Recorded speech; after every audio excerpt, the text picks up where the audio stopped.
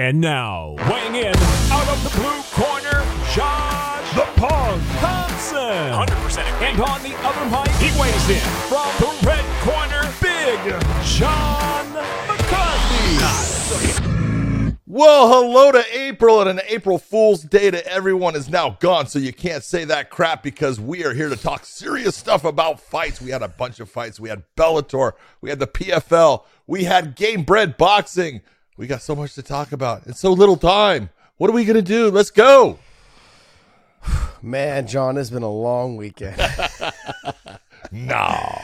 Oh, well, let's give you a little throwback history of what happened, John. Well, let's go. Trickled down out of our hotel rooms a little bit late, which I never am, and then drove all the way to Orange County to jump. No, one of us drove, one of us slept. One of us slept. I needed to sleep, man. I needed to sleep.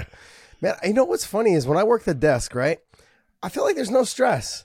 But when I have to do the stand-up, you're stressed out. I get so stressed out. I know, and I tell you, dude, you just be you. You're good. I know, but I want people to do this. I want people to have somebody on the other side of the house ask them a question, and you stand in front of the wall just like this and talk to it. See if you can put your sentences together and make sense. But talk to the lens like it's a human being. You're just looking at a lens, even though you know there's somebody on the other side, and a lot of people are on the other side. But it's hard to formulate a conversation when there's no facial expression being thrown back at you. Yeah, you like to talk to people that are listening. I don't like to talk to myself. That's what it feels like. I mean, half the time when we're on this podcast, I know I'm just talking to myf because John don't listen to me. Podcast Dave doesn't speak English. He doesn't even speak English, so he doesn't get it. All right. Well, hey, okay, I'm going to be a little forthcoming. Is that I was concerned. We know when this Bellator fight this card got put together, and as I'm trickling down, and we did the breakdown last week, I'm like, man, I'm a little nervous. We may get a lot of rounds out of this, and there might be some fights that maybe, kind of drag a little bit, this and that. Man, this card was really good. Yeah, except for a couple fights. Yeah, a couple were just, but the prelims they were great. The main card was great. I mean, I think how many prelims did we have? We had like 9 prelims or something, 9 or 10 prelims. 10. Yeah, and then 7 of them were finishes, I believe. Yeah. Great. And then the one fight that we thought was going to be, a finish ended up going the distance. It was like it's always that way. Just weird, right? But it was. You think you know. But it was, and it had some knockouts. It had some submissions. It had some great. It had O's that had to go. I mean, people that had undefeated records ended up losing. You're just like thinking to yourself, man, what is going on tonight? It was one of those nights. It was a sneaky good night where there's some names on the card, but I didn't expect the card to be this damn good. They fucking fought their asses off. They deserve a lot of credit. Everybody on that fight card deserves a lot of credit because they fucking brought it. That Nalo and Piccolotti fight, the second round was a little slow, but that first round and third round was fucking fantastic. Great fight. Fantastic. I mean, there was a bunch of the Archie Colgan Montalvo fight. Hey, a lot of people are going to sit there and talk to. I love Justin Montalvo. He's a gamer, dude. I have him back every single time when guys fight like that. Exactly.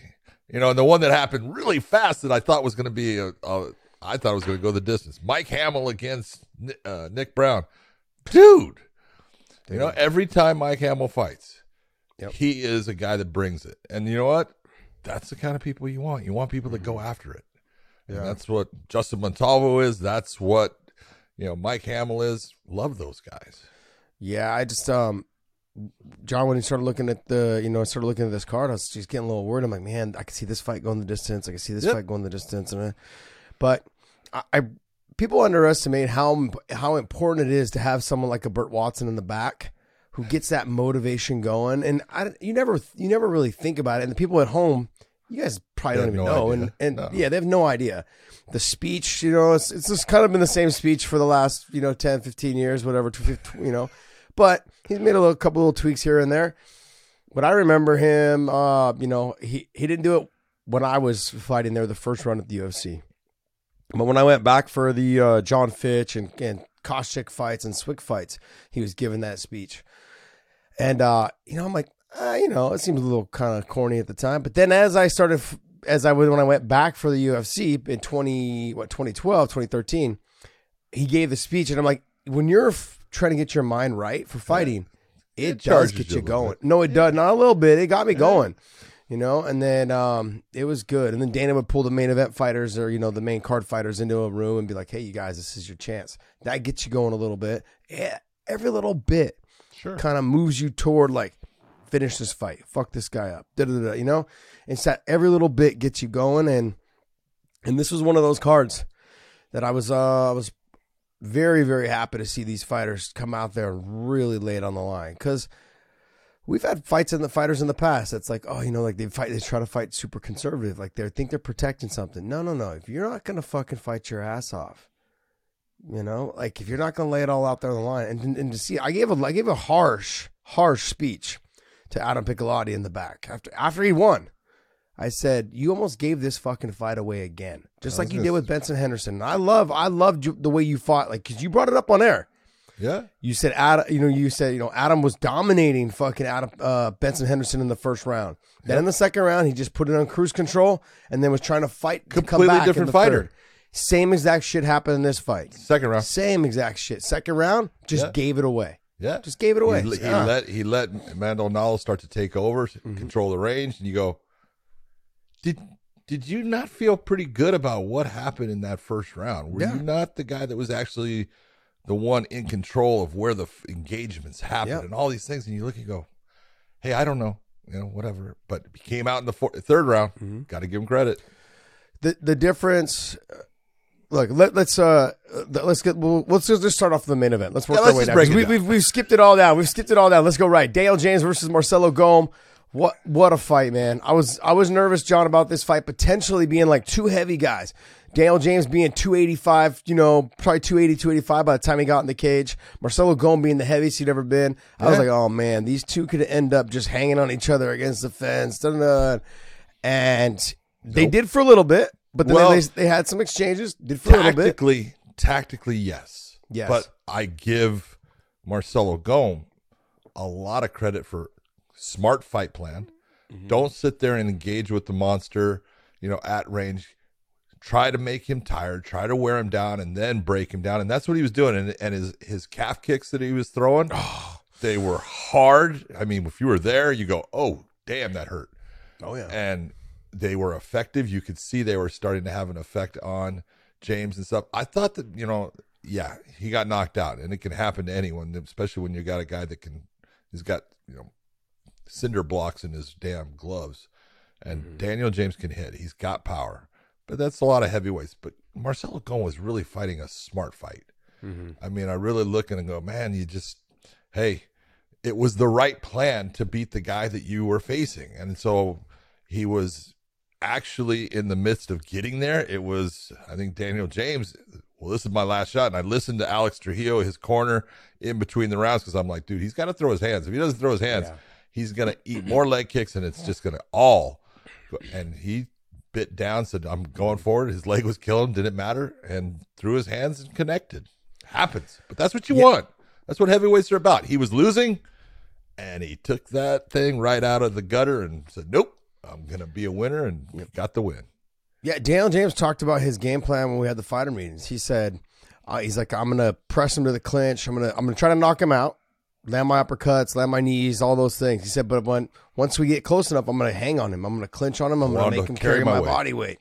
And it was having an effect. Now, you and I were concerned about Marcelo Gome because this is the heaviest he's ever come in. Yeah. Dude, I thought he looked pretty good. Yeah, no, there was definitely no problem with it. And I thought that the fact that he was training, his training partner throughout this camp was Sergey Pavlovich. And you look and you go, perfect person. Yeah. Big striker, strong dude. Heavy, perfect guy to match up if you're going to have someone kind of emulate Daniel James, man. Has faster hands, big power. Yes. So Sergey's a beast, man. I forgot he trained at AKA for years. For a while. And I was like, God, I swear I feel like I've seen that person before. He was skinnier. You have. Yeah, his face was a lot skinnier. Yeah. When he was at AKA. Yeah, he's definitely he's grown, and man, that dude's going to be a problem for people. Yeah, he's a big guy. He's a big guy, man. But overall, it was a fun fight. Great job by Daniel James. Look, coming back again. And he's a smart guy as far as he knows his age. He knows where he's at. He knows, hey, this is my shot. I need to fast track. I need to go. I want to fight.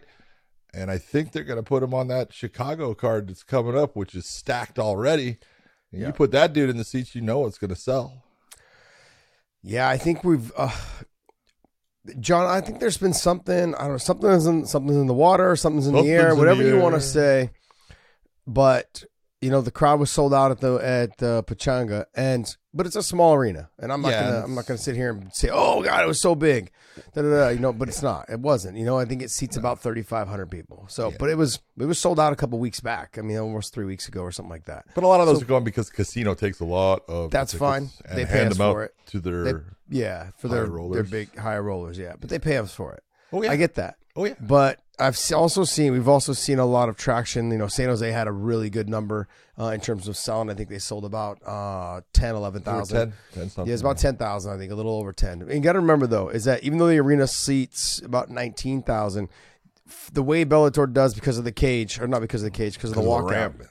That big ramp, you lose about 2,500 to 3,000 seats because the screens cover the whole backside or one side of the arena. Yep. And so, but I know that there's the arena over in Chicago, which is where Daniel James is from. That's a good arena. Yeah, it's probably my favorite arena outside of the SAP arena. Yeah. It's probably my favorite arena because there's not a bad seat in the house, and if you live in the Chicago area, you can make this fight. It's the Wintrust, correct? Is that what it's called? It's where DePaul plays the college basketball team. Fantastic. But damn, that arena is fantastic. Not a bad place in the house. It looks amazing on TV. Just love it there. And this kid, I say kid, he's 41 years old, but he can sell, man. He can sell tickets. And so he wasn't announced to be on this card, but he for sure said he wants to be on the card if he comes out unscathed.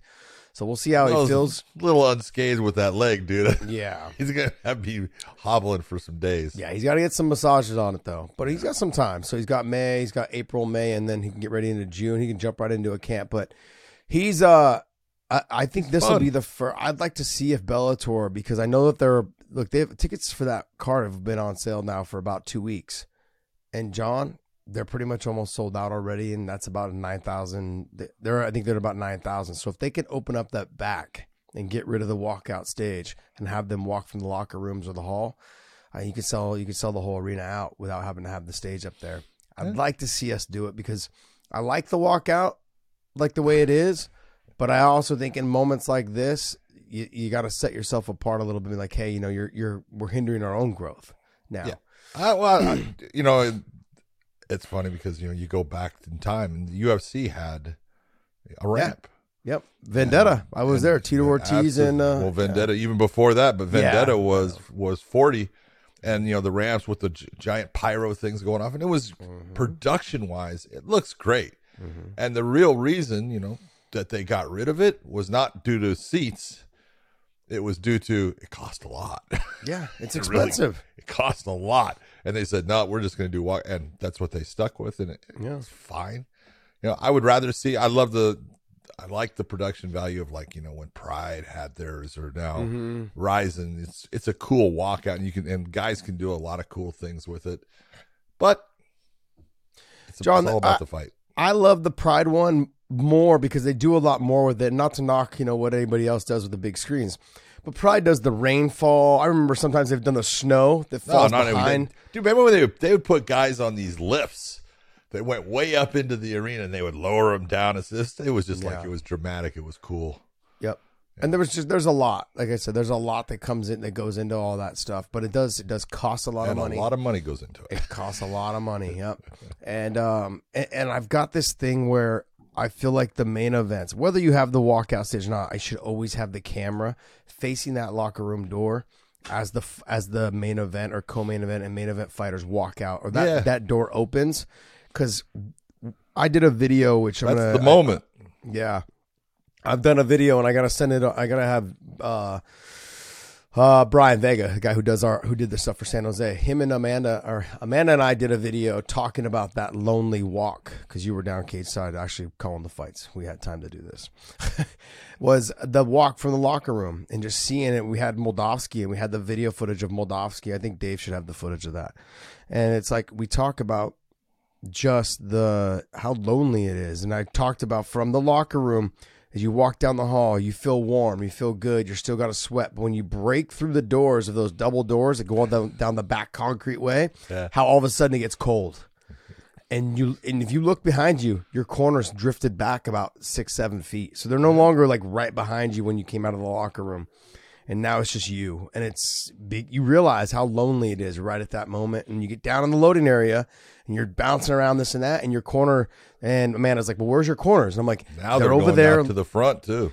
Yeah, they're over there on the side, just leaning against the wall, staying out of your way. And, most of the time they're not saying anything. They're just looking at you, or they're looking down at the ground. And, their thoughts are probably like, fuck, I hope he wins this fight. That's, that's their thoughts.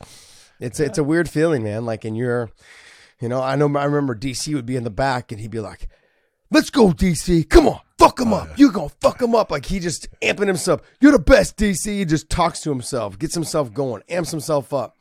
And then I've had other fighters that fucking like Paul Bonatello throwing up in the fucking trash can. Didn't matter. Didn't matter what. He's just right before you walk out. But he needed to. He needed to throw up. If he didn't throw up, it was bad. Almost every fight. Yep. I wouldn't say almost. Actually, every fight. Yeah. When he didn't throw up, or the more he threw up, the better he fought. It was such a weird thing. Crazy son of a bitch. And then you told the story about Donald Cerrone. Oh my God! Like, he's in the back hitting mitts. Like, fuck, why am I doing this? Why? Man, you said this was the last time. Okay, this is the last time. Yeah. And then he wins, and he's in the fucking cage next week. I know. He's like, fucking, I'm just waiting to fight again. Send me a contract. I give it back. You were ready to give it all up. I know, you're retiring back there. I swear to God. Yeah. Everyone's if you could have run away, you would have. Yeah, everyone's different, and it changed. Great. I think it changes too as your life goes on. Because like in the beginning of my career, I loved it. I was like, and even all the way through towards my second stint, I think at the UFC, I loved it. I was like in the back, like, God, fuck, I'm gonna get paid in like 15 or 25 minutes. I love this. This is fucking amazing. And then, after like those last probably 2 or 3 fights in my career, there was more anxiety as I started to walk out. I was like, I think this feeling. But see, and you're not alone, because you talk to how many guys, even Fedor. You recall, he said, I feel a lot more anxiety now than ever before. And it's because it's getting close. I'm not quite the same. And the fights are more difficult for me now. And it's just, great. We'll talk about some of those fights coming up. Well, I mean, let's go down to Kat Zingano and Leah McCourt. There you go, right there. Same exact thing, John, right there. Yep. If I look at what Kat had done earlier in her career, over Raquel Pennington, over Misha Tate, over Amanda Nunes, all of those things, when I look at that, and you look at Leah McCourt, Leah McCourt shouldn't have been a difficult fight for her. Just the way her style is, and the wrestling, she got Kat Zingano got tossed. Oh my God! Twice, 2 big ones. More than I saw from where. Well, that's just from where I saw. Yeah. I remember I'm like kind of one of the judges in the back corner over there. My view's not always the best from where I'm sitting. True. So but I saw the 2, especially I think the one in the 3rd round where she able to hip toss her, get over, and get to the top position. I was like, holy shit, did she really throw Kat like that? And she did. Oh my God, she did multiple times. Yeah. I thought it was a good fight. It was a great fight. I'll tell you what. Kat fought her ass off and had to get a win against Leah. Doesn't get the credit she deserves now. No, she doesn't. I'm going to give credit. Her camp in Liverpool, where with Molly McCann and all that, she has become a much better fighter. Way better. And then, you know what? The one thing that you can't measure it. First off, she's physically strong. She doesn't look it. She is. And when she grabs people, they realize, oh my God, she's just not this person that I thought I could just ragdoll around. And you know what? No matter what, dude, she's a gangster. She's tough. She comes to fight, and afterwards I've seen her after fights and talked to her after fights, and she'll break down, as far as, maybe the fight didn't go the way she wanted it to, even when she won, and she'll talk about all these things. I say, hey, and I'll tell her, pat yourself on the back, man. That fight right there, you really look, and this is one of those ones where Kat won the decision. Okay, I'm okay with it. Leah could have won that decision. She had 2 marks, against her, because her face, it was almost like the Dan Henderson Bisping second fight. Bisping's face was a mess. Dan didn't have really a mark on him. And it was 2 rounds that did all that damage on Bisping, and the rest of them, he didn't take anything. It was 2 shots. She got hit with an elbow that puffed her eye out, and she got hit with a knee that cut her good. And, it made her look like a mess. But really, Kat didn't do a lot of damage to her. Other than those 2 shots, she did great damage. But, I mean, it was just a great fight in both of them. The grappling sequences in there were great. And when Kat turned, even at the end, it might have been what won her the fight that got her that round. When she turned at the end in that body triangle and was able to, end up every time, Josh, ended up in the top position. Yep. You look and you go, way to go, because that effort, that desire to not stay with where you're at, that I've got to get, through this. I think that's what won her the fight. All right, so we did have a little bit of a glitch there. If you notice, I'm wearing a different shirt. I took the sweatshirt off. Couldn't take it anymore because my man Josh, who lives in communist California with shitty internet, couldn't get his shit to where he kept on popping off. So now we're back. We were talking about the Kat Zingano-Lee McCourt fight, and you were talking with Chris Martello, who we call the Hammer because in Italian, Martello means hammer. Well, look at that. I think we call him Martello. We call him the Hammer because he's got the hammer. Tough dude.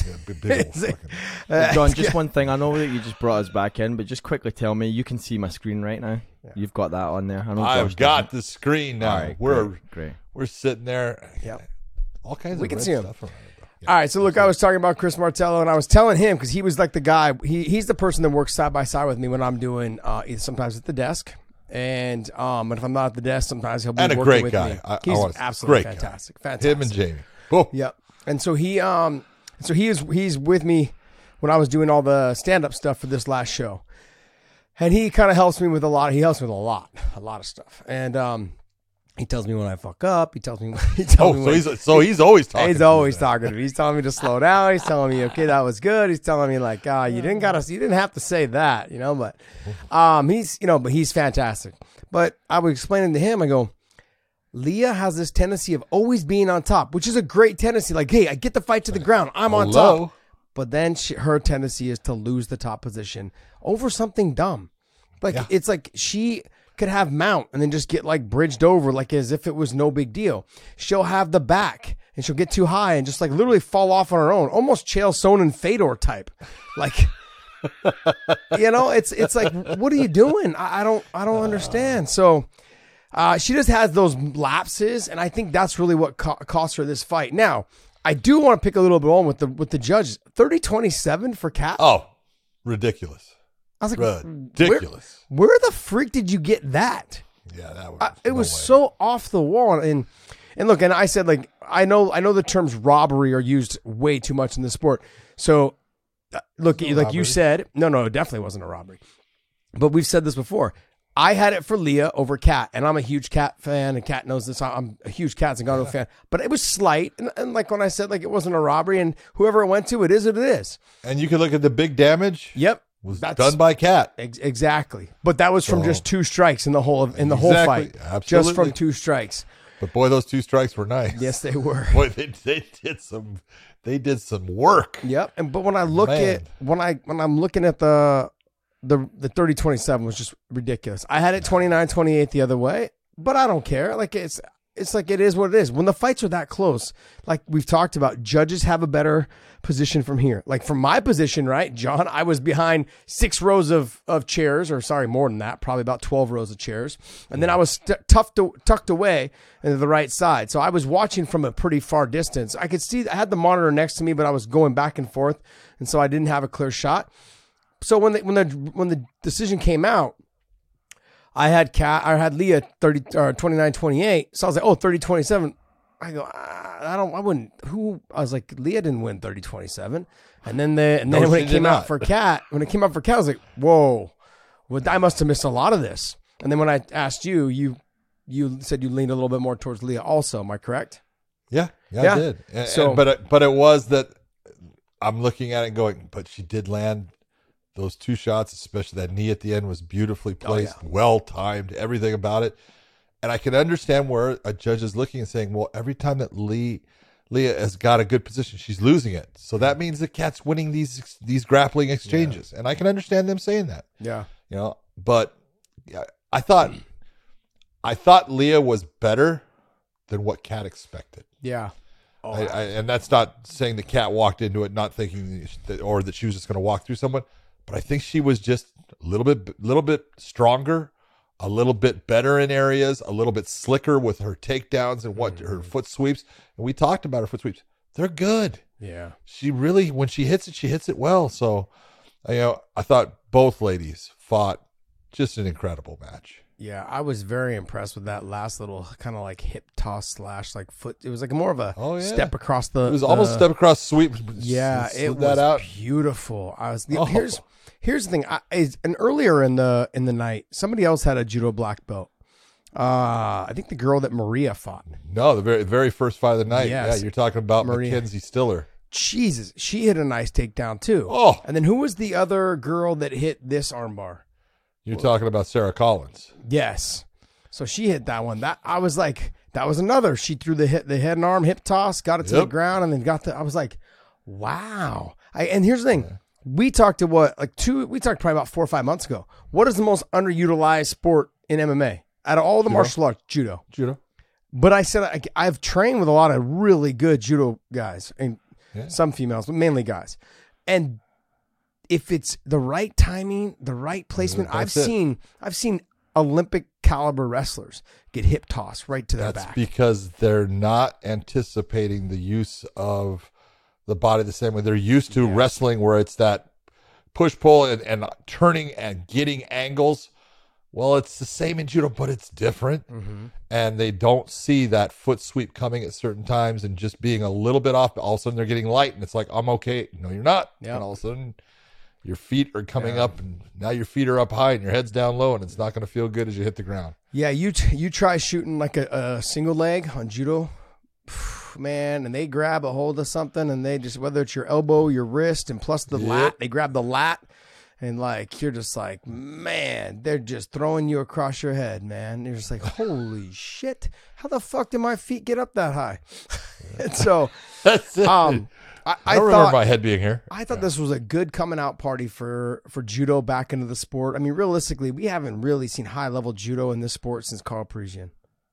Yeah. I know was the guy who everyone's going to say Ronda Rousey, but Ronda did it. That's where I was going. Okay, but Ronda used...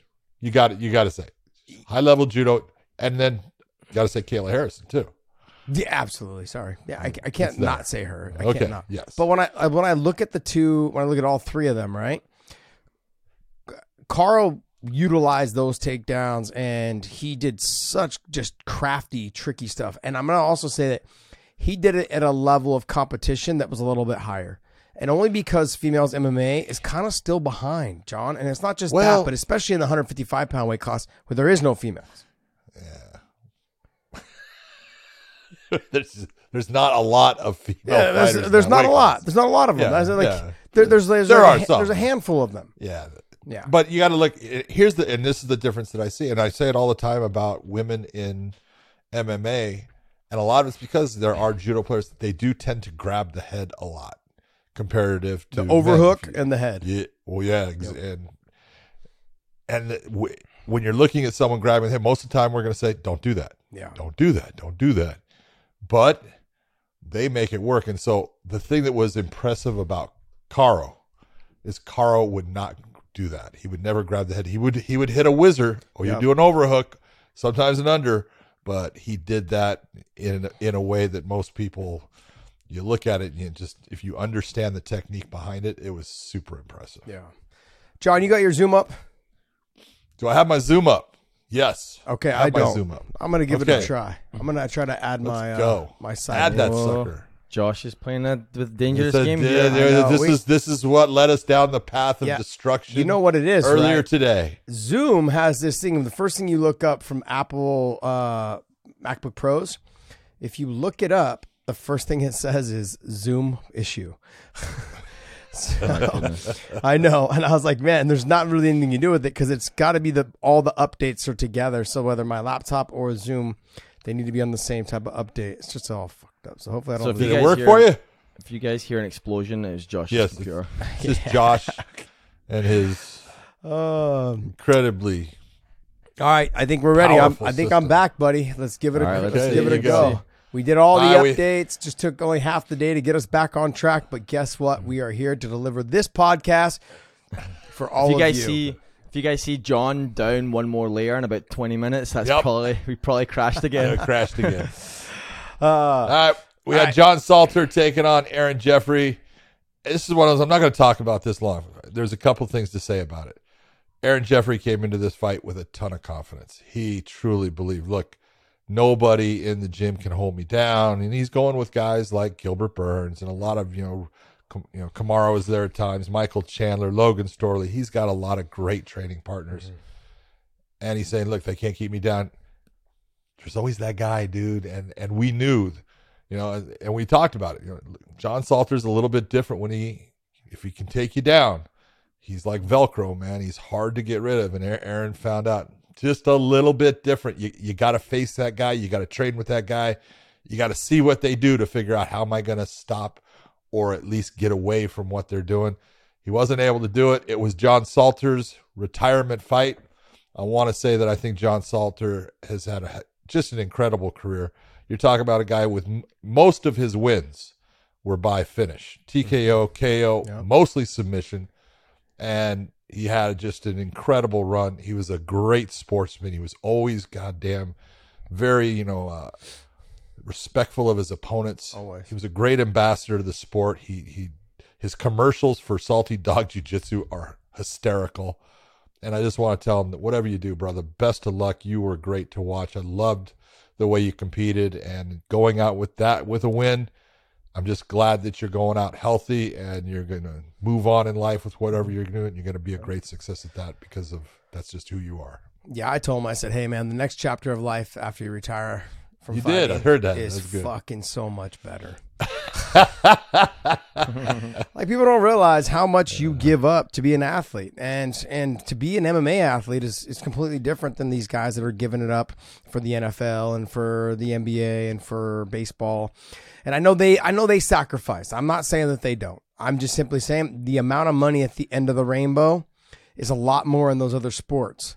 And not that go ahead. It's also different in the fact that, you know what, as a fighter, you don't have a season. And all of a sudden you just had a fight, a promoter can be calling you. Uh-huh.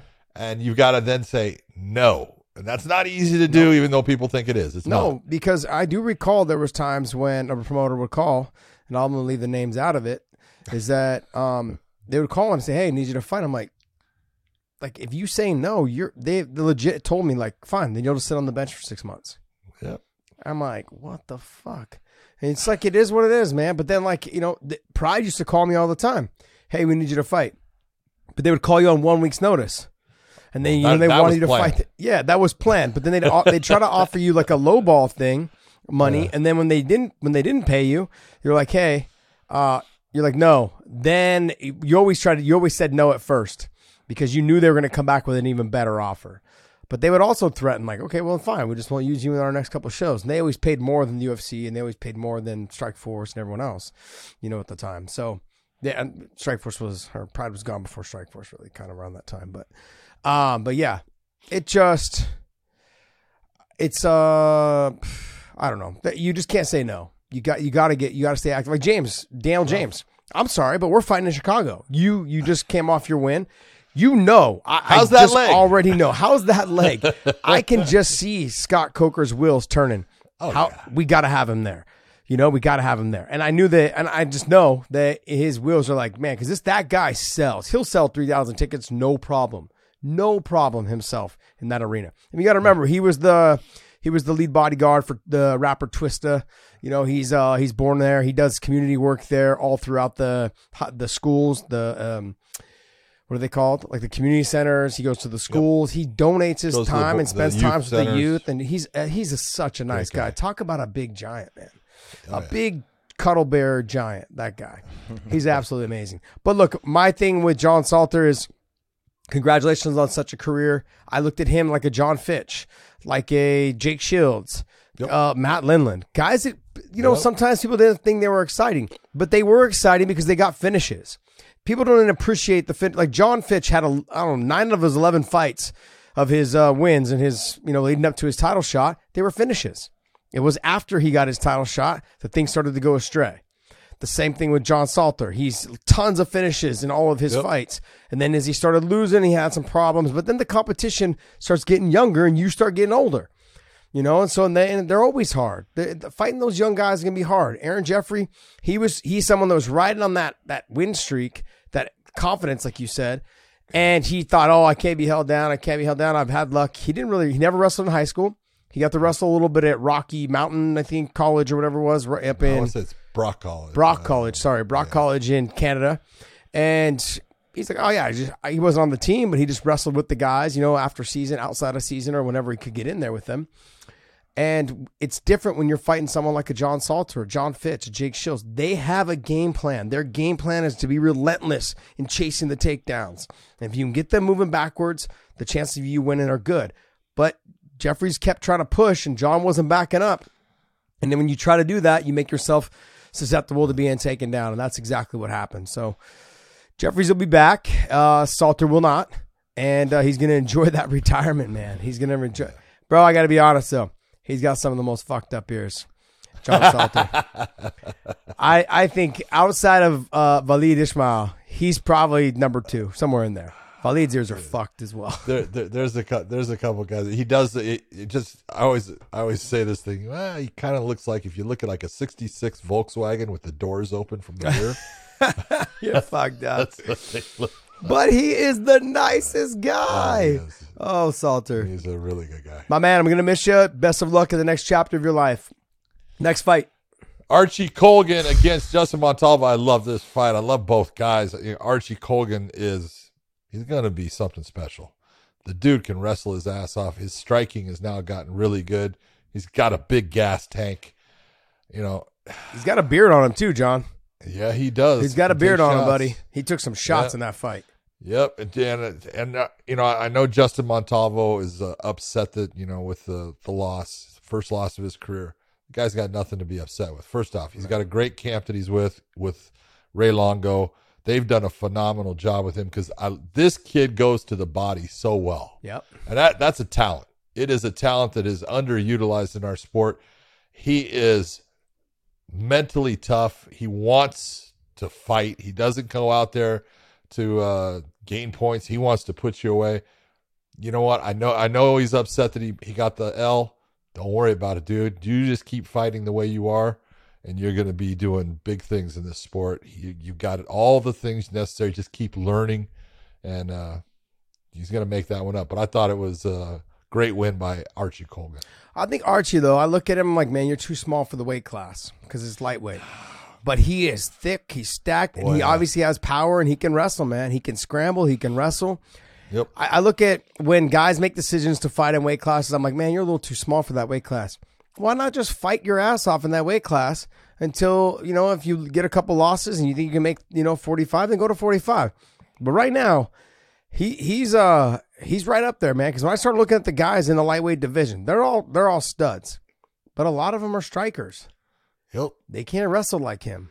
Nope. And he was fighting 170. Yeah, see, I'm looking at him. I'm like, bro, these guys and these guys in lightweight. I know I speak very highly of like Tawfiq Mosaev, Alexander Shabley, Brent Primus, like these guys. And obviously the champ Usman Nurmagomedov. He's probably the one that can wrestle the most.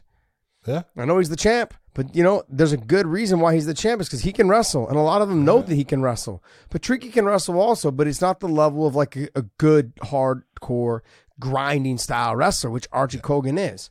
So Montalvo, man, I can't wait to watch you fight again. That fight wouldn't have been as exciting without you. Yep, and that's what people forget. It takes two fighters to come in the center and get after it, and both of them did it. Neither one of them backed down. And man, Montalvo was going to the body, and Archie was going to the head. Montalvo was coming back up to the body. It was into the head. I mean, it was a nasty fight, John. It was back and forth. Just was good. One was able to have a little bit more power on his punching, and it was pretty damn impressive. Yeah. I was just pretty hit the impressed. spot a little bit better. Yeah, great fight. Luke Trainer taking on unbeaten Sullivan Colley. It was so this fight was so when we were looking at it, we were talking because Luke Trainer was 5-0 with 5 first-round finishes, and he goes into a fight. Supposedly he was not well going into the fight, but he never used it as an excuse. I'm giving it to him now, and he lost a decision, got his butt kicked by Simon Billon, and Sullivan Colley coming in this fight 5-0, 5 finishes, first round. And it was one of those, it was almost like meant to be. It's like just a little swapping of the places. Mm-hmm. Luke Trainer, he did what he said. I'm gonna press. I'm gonna make him, he's gonna want to come into me, and then I'm gonna try to beat him up from there. He did a great job as soon as he, got on top, dude, he locked the choke in beautifully. The way he did it was very nice. And he's evolving as a fighter. And I thought that, he switched camps. He's now with the Great Britain top team, and got Brad Pickett and Ashley Grimshaw doing a great job with him. I love Brad Pickett, man. Oh, dude, he's hysterical. He's a crack up. Yeah. I remember watching him in Cage Warriors? Cage Rage? I can't remember. Anyways, Baroni fought on one of them, and he was the main event. I was out there cornering Baroni. He fought Baroni? No way. No. I said he was fighting on the undercard. Okay, he was on the undercard, and Baroni was the main event against Scott Jansen, I think his name was. Yeah. Baroni knocked him out like the first round, but it was a great. Oh, no, I remember that. That was the one they stood Baroni up from Mount. Yeah, they stood him up for no reason. He was actually doing work. For no reason. That's the one where Scott Jansen's brother headbutted Baroni after the fight in the center of the cage. And then me and Mark Coleman fucking started swinging on dudes. Dude, why do you have what to is do going on? I was like, what the fuck is going on? Some shit. Anyways. Big win by Luke Trainer. And then he went and proposed to his girl, Holly, and luckily she accepted because she did it and it wouldn't have looked good. That was the funniest line ever. I can't wait to put some babies in you. I know. I was like, okay, that's a new one for me. As far as I've heard it. I've heard it, but I've never heard it put out on national TV. I love you. I've always loved you, and I can't wait to put some babies in you. What the fuck? Luke Trainer, my guy. You got to keep that shit to yourself. No, it was great, Luke. You go ahead, man. Gosh, you are going to live in infamy, man. That one's going to stay. Next fight. That was great. Christian Edwards against Raheem Cleveland. I'm just going to go to the end of this. Both guys getting a little tired at the end. That guillotine, I don't care if it was tight or not. There is a submission. Christian Edwards says he didn't tap. You did. And anytime you tap during a submission, it's going to be called, because what is the fighter who is applying the submission going to do? It's going to start to release. You can sit there and say, I didn't mean to tap. I'll believe you. Okay, you didn't mean to, but you did. And since you did, the fight's over. Now, if you had tapped while, he was, in your guard and there was nothing being applied, it's not going to be counted. It has to be counted when there's a submission. Wow. So the right thing was done by Jonathan Romero. The referee in that did the right thing. He stopped it. That 10-finger guillotine, right, is I used to wrestle with a guy out of Stanford University. His name was Todd Sermon. And he was the first guy I'd ever seen use that Remember on Scott me. Jorgensen? Yeah, I remember Scott Jorgensen. Boy, he used to put it on people. Well, Todd Sermon was before Scott Jorgensen was probably born. So, Todd that was when Frank was getting ready, I think, for John Lober. Remember how he walked out in a Stanford wrestling shirt? Yep. He was using Todd Sermon as his wrestling guy because he took fourth, I believe it was fourth or fifth in nationals. And so Todd had that tall, long, lanky body or whatever for utilizes. No, sorry, he was using Todd for Tito Ortiz. And Todd wasn't a big guy. I think he wrestled like 54s or 62s, I think, at the time, or 60s or something like that. And he's the first person I'd ever seen use that, and he choked the shit out of Frank Shamrock unconscious. Hit him, boom. Frank thought he could get out. Todd lifted him up off the ground with it, and Todd had that belly he could suck in. He was like a beanpole, but he could suck his stomach in enough to where vacuum it. His head, Frank's head got stuck in the rib cage. Yeah, and he just fucking locked on and out cold. We were like standing over Frank, waking him up. It's fucking being honest, man. Hey, because that motherfucker got me in there. He got me on it too, like 3 or 4 times. Like, you son of a bitch. Yep. But he was good. That guy could. He was the wrestler that died in Las Vegas to grab the light pole. On the year 2000 there was a it was the light pole. He climbed the light pole in Vegas on 2000, the millennial New Year's Eve. Okay, yeah. He climbed up on the thing, and as he was making adjustments to position himself because they were on the strip, and he was riling everyone up, and he reached up and grabbed the live wire. Oh! And died. Yeah. Yeah, that'll kill you. Yep. It was a friend of mine and a bunch of us. Man, it was crazy. Couldn't believe it, dude. There it is, right there. Yep. Here's the thing. They greased this. Let me tell you, this guy, he's such an athlete. They greased those poles. He still got up there. Yep. I got a picture of him, John. This kid was so insanely athletic. But I got a picture of him, kid you not. He climbed over the edge. There was like a little box, like a electrical box, not a little one, but it was a pretty big size one. Over the edge of the Golden Gate Bridge. It was on the outside of the fucking rope and doing a one-handed handstand on the outside of it. He just that was him, man. If you look it up, you can see. If you look up Todd Sermon, like pictures or whatever it is, he's got some crazy ass pictures of him. I think it's SUR, might be SUR. I think it's SUR, not Sherman. Sermon. Sorry, that was a Google correction. Yeah, I think it's SUR. SUR. Yep. I mean, yep. He wrestled at Stanford. There he is. There he is.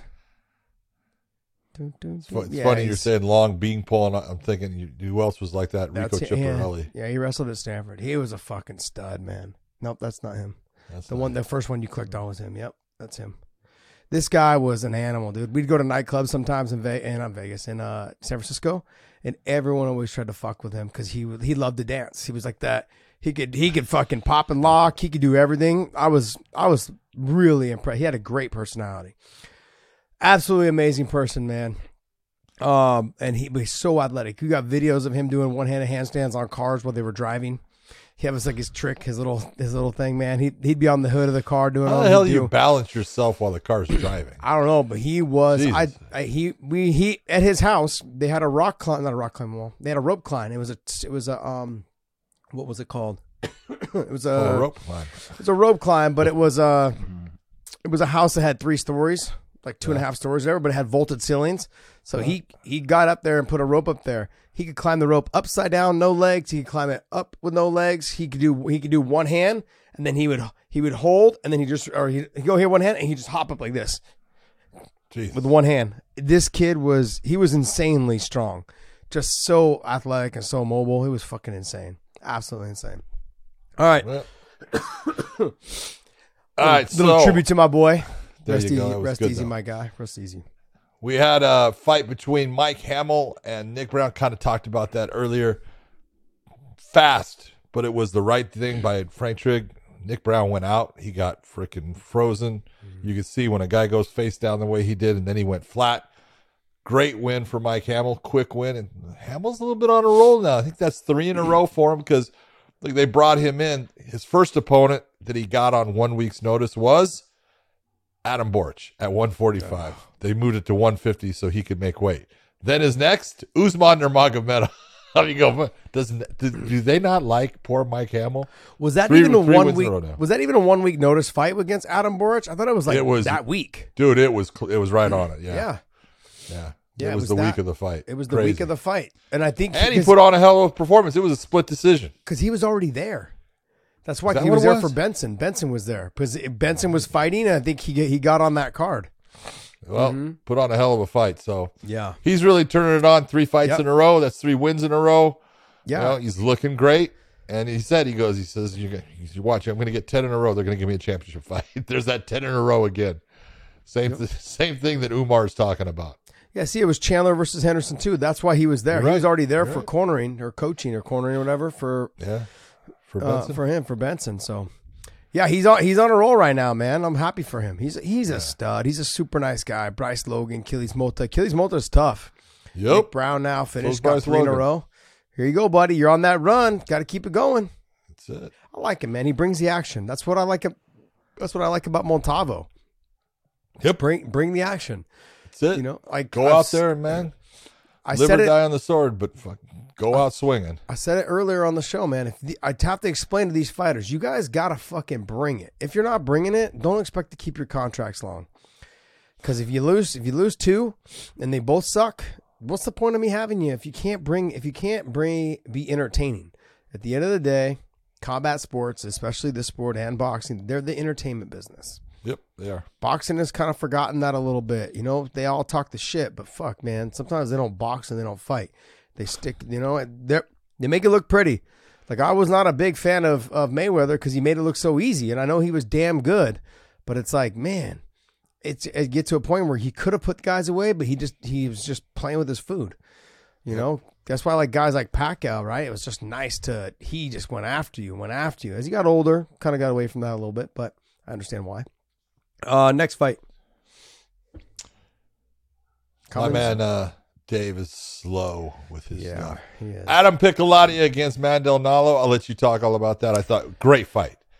And Adam Piccolotti really showing how good he can be, how he can start to let a fight get away from him, and then how he can bring it back. Yeah, if you guys haven't seen, look, Adam and I have been training partners. I've known this kid since he was 14, 15 years old. Fantastic young man. He is absolutely one of the nicest guys I've ever met. Just a young talent. He's been with Raul Castillo since he was a young kid as well. They both used to train with a guy that I was supposed to fight in the UFC, and they both got away from him around the same time. And they opened up and Raul opened up his own spot and trained.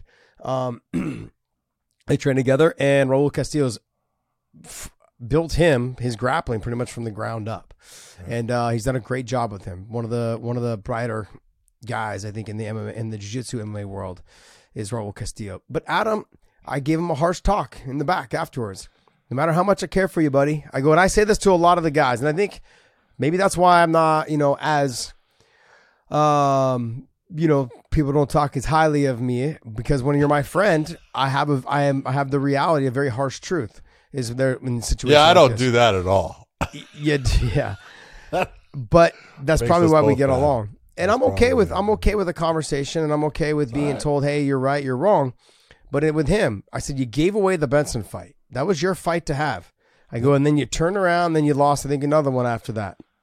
And then with the Adam fight, this fight, you almost gave it away again. This sport is just like boxing, it's momentum. Most sports are momentum based. Once the momentum starts to turn, it's hard to catch it up. It's hard to get it back. It's hard to catch it. You can't just turn it with a switch. He had to a little bit in that third round, but he also just got started late. I was like, what are you doing, man? Even in the third round, get after it. You went from dominating the first round, having a good first round, to losing the second, and you lost it by just a little bit too. Like, you could have done so much more. Had you just done a little bit more, you probably could have won it, but you gave it away. You just said, it's okay. I'm okay. And I got on him in the back, and I said, you could be so much, you'd be ranked so much higher. You would have probably been in the lightweight tournament.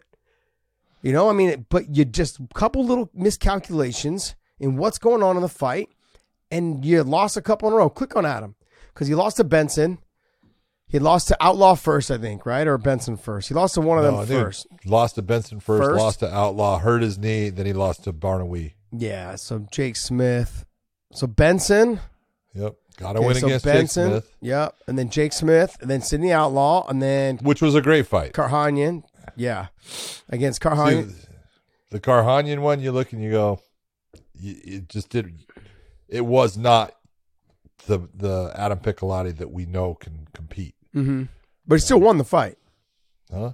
No. Against Georgie, yeah. Yeah, he won that Still. fight. But with Monsieur Barnaoui, he got out grappled, and that's like his forte. Oh yeah. So with Mandel Nallo, he almost gave the fight away. And Mandel Nallo, we had a talk with him too afterwards. We ran into him at the restaurant there, and was like, I'm not trying to tell you how to beat my friends. So John did. And and I was like, hey, I couldn't disagree. Had Mandel Nallo kicked a little bit more, whether the calf, whether to the body, whatever it was, he probably could have got Adam to stop shooting, or at least not press the action. He's got to fight more. Yeah. You can't let the fights just get away from you like that. Yeah, and that happens when you're only fighting once a year. I'm okay with someone if they want to be a part-time fighter. Okay. don't expect, to be, getting anywhere, because repetition makes you where you don't get nervous. You don't get the same feeling. You're calm in situations. You're able to take over when things aren't going right. You know how to change it, and you've done it in the last couple fights, and it's all rote memory for you. When you haven't fought, in a year, every time you walk out under those lights, it has an effect, because I haven't been here for a while, and you got to be there for. You got to say, I'm in this. I want to fight. Give me fights. And I think Mandel Nala will be so much better if he would just take more fights, because the guy's skilled. He's got talent. He's so good. He's got some nasty kicks. That spinning back kick he landed coming out of the second round, coming out of the first round into the second round was beautiful. Look, he can do it all. Yeah, but he makes just mental breakdowns in the fight that allows things to slip away. But it was a good fight. Sarah Collins against Pam Sorson. Man, Sarah Collins 3-0, comes out, shows why she was on the Australian judo national team for so long. She takes Pam Sorensen down right into Kezakatami, scarf hold, whatever you want to call it, and dominated the position. And that's not an easy position. no, It's not an easy position to hold.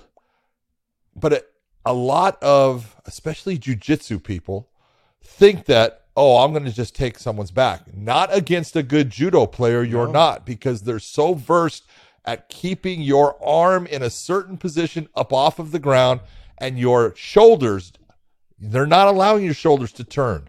You don't get it to where you're more towards your side. You're flat on your back, and your waist only turns so far, and they start to lock in, the arm locks, either be it the Americana or the straight arm lock. Man, the legs are strong. It bends that arm in a nasty way, and that was a beautiful submission win by Sarah Collins. absolutely insane. There was the judo guy that was on the Koscheck team.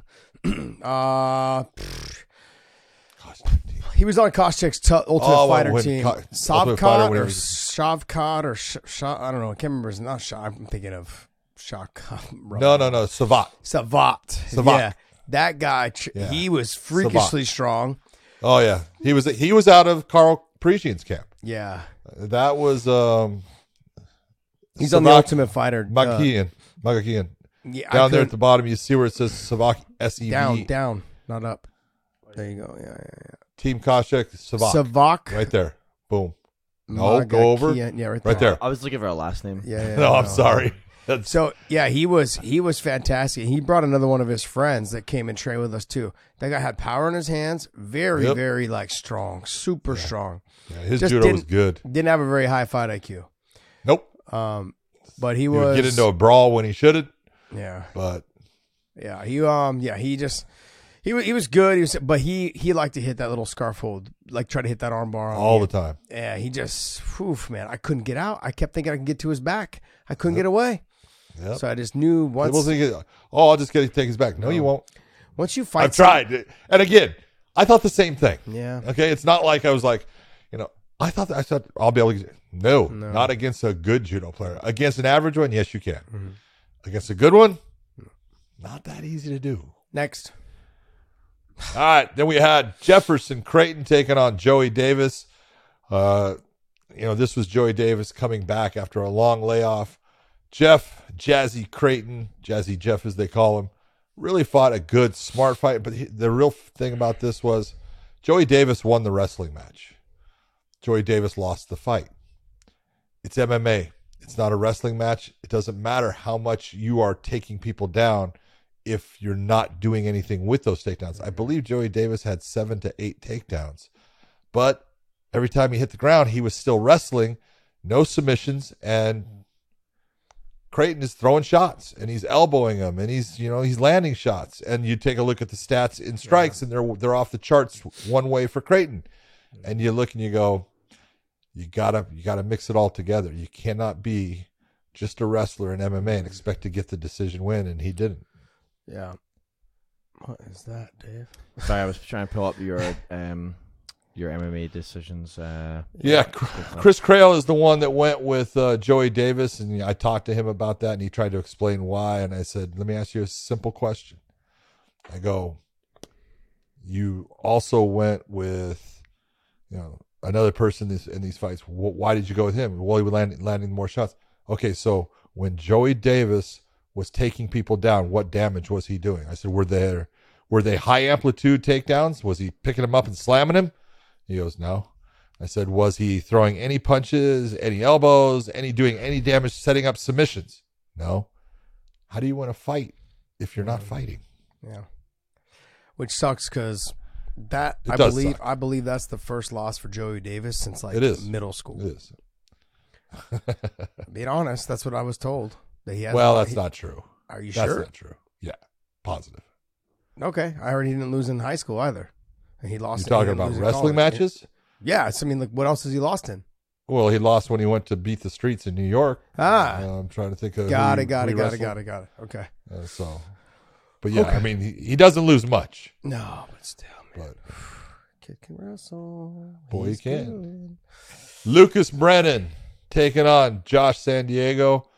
Look, man, Lucas Brennan, he's doing everything right. His dad's doing everything right. He's being smart with his career, and he's sticking with what he's good at. Josh San Diego is a good fighter. We know that. He's got good stand-up. He's got good takedown defense. Not great off his back. And Lucas took him down, got the rear naked choke. He did it in a really nice fashion. That's what he's supposed to do. Mm-hmm. Don't try to strike with the guy who can outstrike you. Go, make him fight in your world. And that's what he does. And that's what makes him, at 22 years of age, really impressive. Mm-hmm. No, I agree. Look, this was a step up in competition. I don't care what anyone says. I've trained with Josh San Diego. I've sparred with Josh San Diego. I know how good he is. He's crafty. Like, he's got experience. When I trained with him, he was a lot younger. So I was kind of like the position where I was more of the more veteran of higher level competition. But he would come in like on my 5th round for some sparring. I would utilize him for some stuff. He's gotten a lot better in his takedown defense. He's got a lot better on the ground off of his back. He was mainly a kickboxer when I was training with him. Yep. And so I would use him for all the guys that, had mainly just kickboxing experience that I was fighting. But he's gotten so much better. I was concerned a little bit for Lucas because if he couldn't get him down, he would be stuck standing. And in the stand-up war, I was going to give Josh the nod. Sure. Absolutely. So Lucas fought a good fight, man. He fought a smart fight, got the fight to the ground. And one thing that he is good at, not one thing, he's good at a lot of things. But when he gets you down, he's a finisher. He's chasing the submissions. He's not just trying to control you. No, he doesn't give a shit about it. And it's one of the things, if you watch him, we always talk about position before submission. Mm-hmm. And there are times when, he's going for it. Because he'll transition from one to the next. Yeah. He's that good because he grew up on the mats. Sometimes it would be nice to slow down a little bit. Yeah. But what are you going to say, man? Fantastic. He's just getting better. Expect big things out of him. Next fight. Vladimir Tokov taking the O away from Lance Gibson Jr. Lance Gibson, I think, was 7-0. Tokov goes in there, landed, and he landed a big shot, but it didn't look like it affected Lance Gibson, but it did. And then a jab put him on his butt, and it was over with a couple more shots off of that. He was knocked unconscious. He had no idea what happened. Big win in a fast fashion against a super athletic guy. And I really thought in that fight going in, I was like, Tokov needs to just take his time and he needs to get past the athleticism of Gibson and then start to, just keep the pressure on him. Nope. Big shot. Yep. That's all it takes. There was fights when we were talking about fights we possibly would get rounds out of and possibly fights we wouldn't. Yeah, I thought that one. You thought you were going to get rounds out of it. I did. Yep. And I thought that Lance Gibson was going to do too much and the punching power would be too much and he would make Tokov respect his punching power too much. So he would circle, stay away, and chase the takedowns. Yeah. But obviously that didn't happen. But then the same thing with Joey Davis. I thought Joey Davis was going to be a little bit more crafty on the feet because I've seen him before on the feet. Spinning back kicks, spinning this, spinning that. Whole lot of stuff. Side kicks. He can do it all, and these two guys shouldn't have lost their O's. So, I mean, I know with Lance, I know he trained, and I know Joey trained also, but I'm saying, like, it just seemed like both of these guys were being slated to be the next up and coming and taking a loss. I mean, maybe we're going to see a loss maybe they'll take the loss like how Luke Trano took the loss. Come back and just come on and explode, learn a lot from it.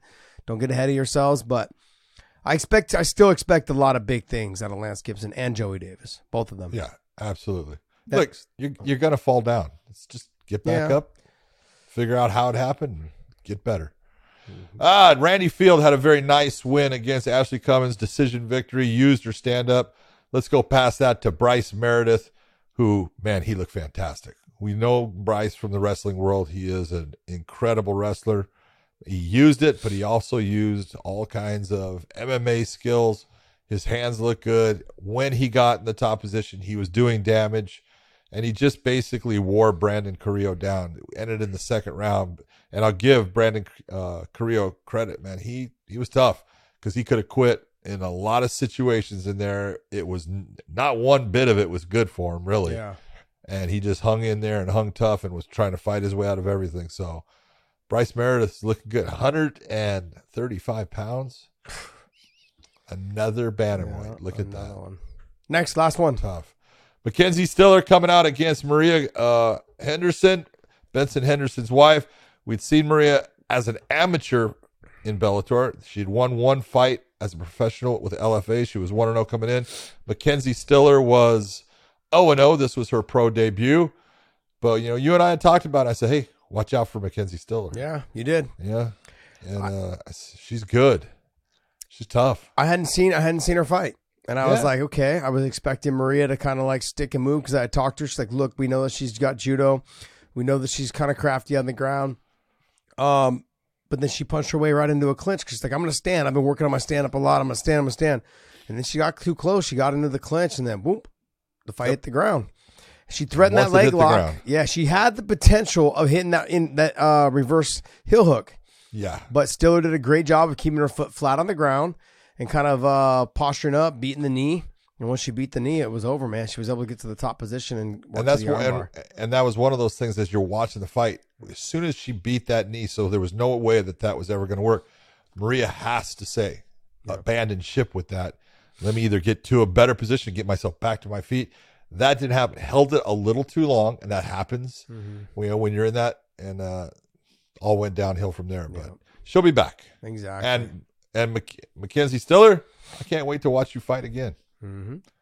So, all right, before we carry on to Game Bred Boxing and the PFL, I wanted to remind you guys that it is a free subscription over at onlyfans.com/weighing in. We have partnered with them. We are the only podcast, not the only, but the very first podcast that they have ever worked with.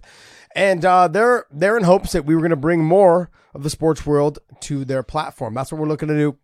I talked to a lot of people this last weekend at the Bellator event. They're like, yeah, I heard you guys are with OnlyFans. And I said, yeah, once I explained it. That's right. We're getting naked, baby. Let's not get too far ahead of ourselves, buddy. We are doing commercials and stuff, but we're getting close. Yes, we are. Well, some of us are. Oh, man. But overall, guys, I mean, look, it's been a good experience for us. We've had a lot of interaction with our fans. And I don't want to say too much up close and personal, but no, we've had a lot of interaction with the fans over there at onlyfans.com/weighing in. Join us over there. It's free. We're taking our fan questions from there. You guys can go ahead and hit us up in the DMs too if there's anything you guys would like us to answer, or if there's anything you guys want, like say for Big John to talk through or show video of, on paperwork and sure in terms of reffing or judging or any of that stuff. He can help you guys with that, and I can help you guys with any types of techniques. So if you guys want jiu-jitsu techniques, combination techniques, any of that stuff, you guys need video footage, you guys let us know. No, I will not show you my butthole. Okay, no matter what you say. But the rest of it is at onlyfans.com/weighing in. Subscribe. So that's where the limit is, huh? That's kind of where the limit is. Yeah. Okay, all right. Well, you were suntanning that sucker, so I don't know. At least until I bleach it. All right, guys. Let's go. Let's talk about ahead. OnlyFans. There was a bunch of these fighters that were absolutely sponsored by OnlyFans here on the Game Bred Boxing 4. I'm not going to talk about the preliminary card or anything. I did watch Joe Riggs with the injury in I think it was the third round of his fight and stuff, but it's a fairly close fight back and forth. Joe Riggs walked away. First one I want to talk about. Kleckler does not get enough credit. He's actually a decent boxer. And Josh Burns found that out. It's like, I don't care how big and strong you are. Your chin does not have muscle on it. And if you leave it out there to be hit, someone's going to put you down. First round TKO for Dylan Kleckler, that was a nice win. You would have thought that Burns would have brought his left hand up after he got dropped the first time. But no, he came back out and that shit dropped all the way back down to his waist. To his titty. Yeah. I was like, what the come on, buddy. Use your head, man. Yeah. Dylan Kleckler, he looked good. Yeah, he did. He looked really good. We had Gina Manzani going against Pro Gonzalez. It was a great fight. They both fought their asses off. I actually liked the draw. I thought the draw was about right. I thought they both had their moments in the fight. But Gina Manzani ends up taking a majority decision from Pro Gonzalez. But I loved her afterwards. Yeah, she's I love this and all that stuff. Good. Continue on with it. You look good. You boxed well. You were aggressive. The whole thing. Devin Cushing, a good boxer, going against Damian Marciano. Not that good a boxer. Just wasn't a competitive fight. Devin Cushing just walked through him the whole fight. The fight that was actually a really well-contested boxing match. Yes. Luis Feliciano versus Clarence Booth. These guys were going at it. But they could box. Both of them. Both of them. I was like, why is Luis Feliciano below the other guys? I know. And I know they're my guys, man. I know I'm all for the same thing. I was like, this kid, he's good. And Clarence Booth was pretty damn good also. Damn straight they both, but it was a good fight. And you looked at it and I understand, Clarence Booth was upset afterwards. No, look, the harder shots were landed by Feliciano throughout the fight and they got it right. Yep. But it was, great matchup between the both. Clarence Booth, you fought your ass off. Thank you so much for the effort because you definitely made that fight. It was competitive throughout. Let's get into the MMA guys that were fighting. We had Jose Aldo versus Jeremy Stevens. This had taken place in MMA. Jose Aldo had won that. And with a body shot. Body shots, yeah. It was a body shot. And this ended up being declared a majority draw. I was a little surprised by it. I really liked the way Jeremy Stevens fought. And answer me this. Tell me if I'm wrong. Because as I was watching it, I love watching Jose Aldo fight. But there's something missing when it's not MMA because, without the kicks and everything. And he was so disciplined. I'm going to say disciplined. Kept his hands up high a lot. Beautiful straight jab. It was quick. It was sharp. It snapped out. But didn't throw near as much as Jeremy. Jeremy had more volume. He blocked a lot of Jeremy's shots, though. And then that's where I'm looking and going, I think a lot of those were blocked. You're giving credit to someone throwing, but it's got to hit something other than shoulders or arms. But overall, I'm not upset with it. I thought Jeremy fought his ass off. I thought he looked good in the boxing ring. And I thought Aldo looked good in the boxing ring. It's just that I'm kind of missing something from him compared to MMA. I think with Jose, right? Like we're used to him being able to change the dynamic of a fight with his kicks. And even though towards the end of his career, he definitely was not kick kind of went away from it. He was more of a boxer. And that's why I think that's why he looks so good in his boxing is because he's been boxing mainly in his MMA fights. And that's a lot of reasons why he's losing, why he started losing his MMA fights. And even though he was still fighting the top dogs at the top when he decided to walk away from the sport. He's got the pop in his hand still. He's got some speed still. Where he lacks is the endurance.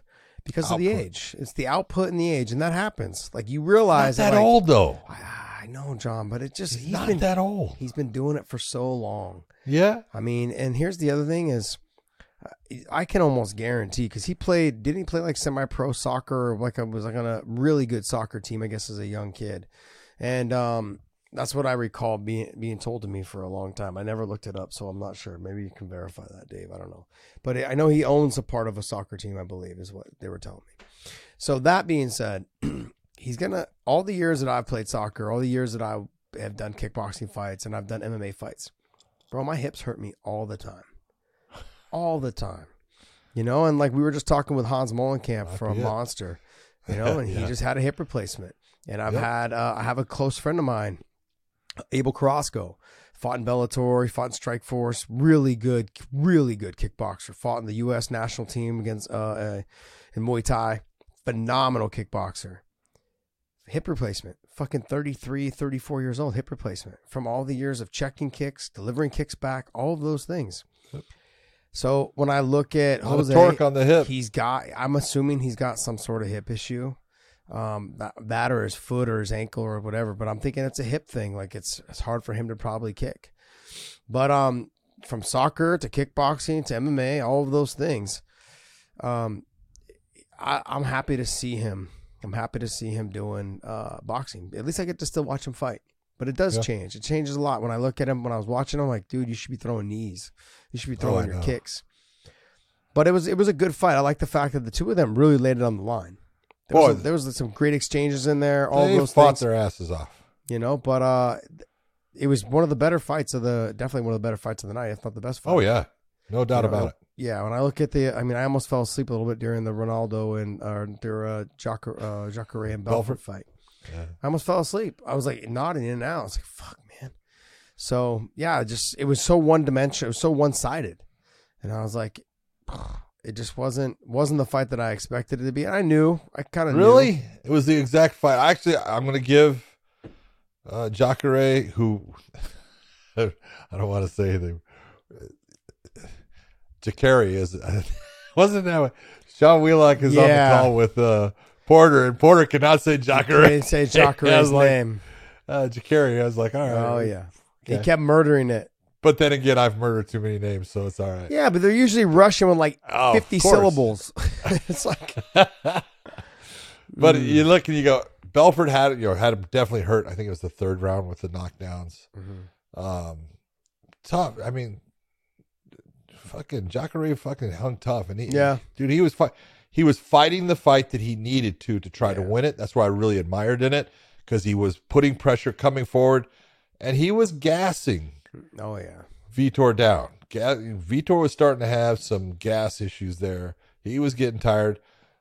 Obviously he won the fight, no doubt about it. Vitor won the fight, and at 46 years of age, at 46 he still has fast hands. It's one of those things that normally goes away, but his hands were still fast. He won the fight, but I thought overall it was a gutsy performance by Jacare. There definitely was no USADA at this event. Oh my God, no, and we'll talk about that later. All right. Next.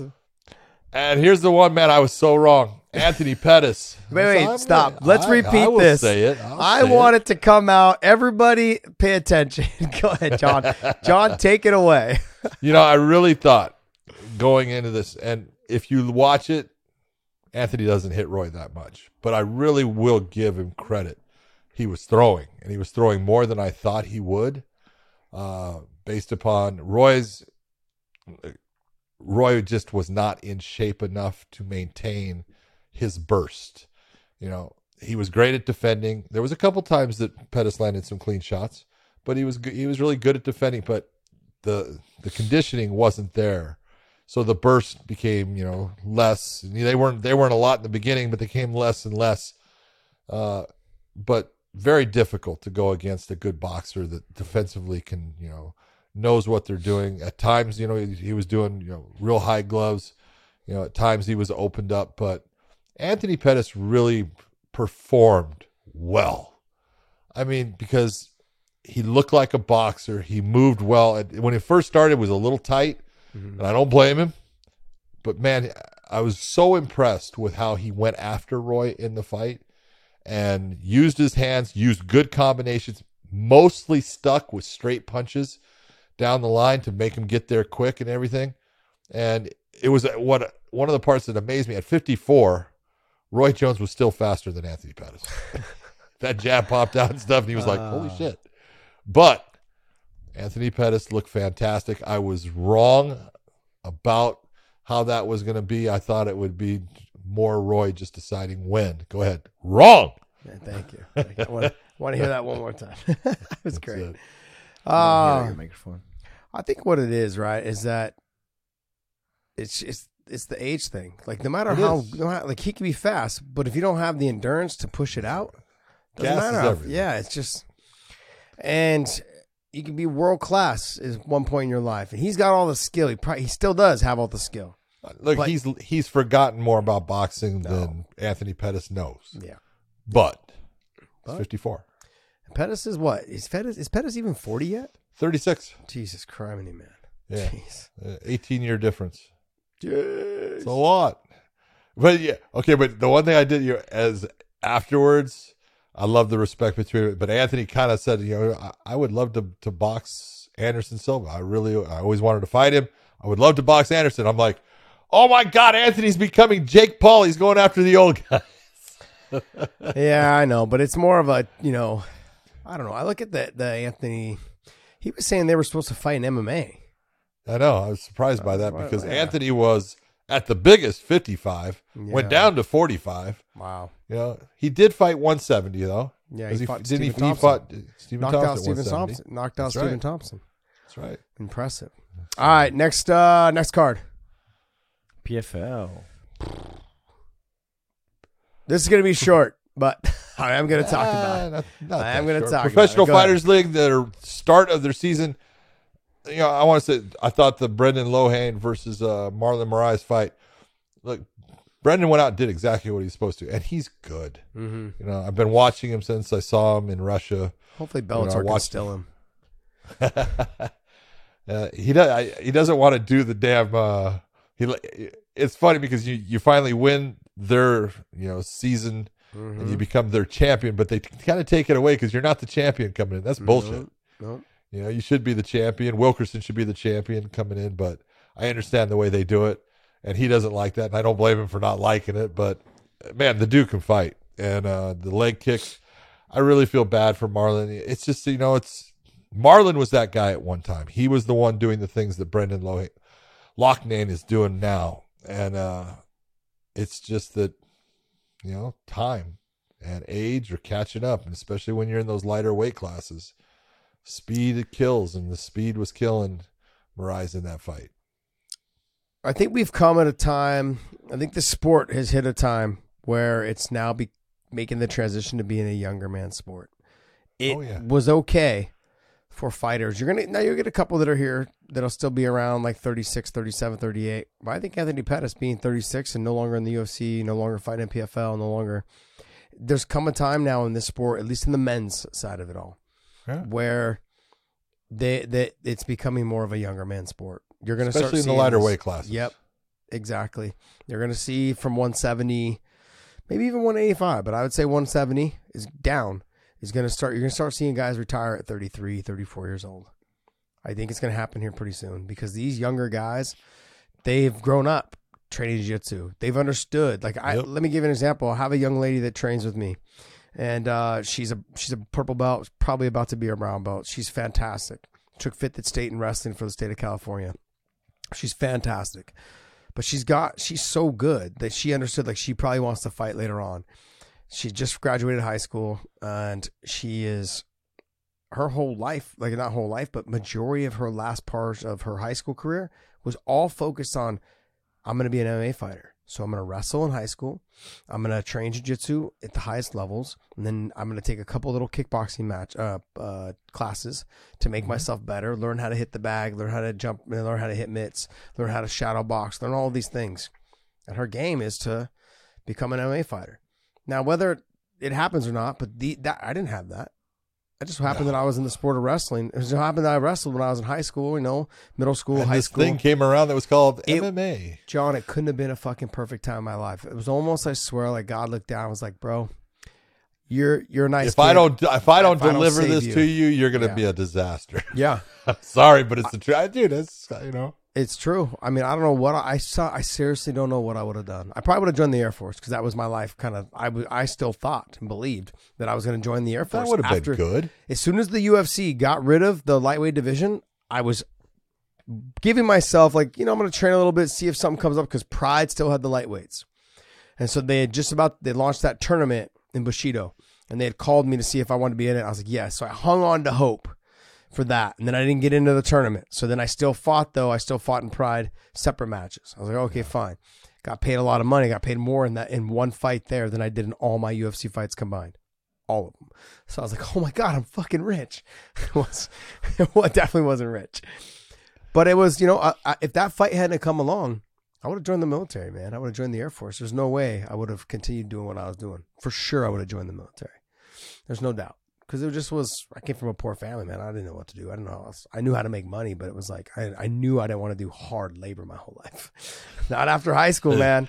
Did a little bit of that. I'm done. Every summer it was picking prunes, picking apricots, working concrete, doing roofing, construction. I never had an easy job coming. Yeah, if you do roofing, it is an attention getter, because when you stand on roofs every day, all day long, either knocking shingles down or putting them up, and you're on that angle. Yeah, you know how your legs feel afterwards. It's like, yeah, it teaches you a lesson. Roofing wasn't bad for me because I was doing it in Idaho, so like I could be there with my shirt off. I didn't have to wear a hard hat.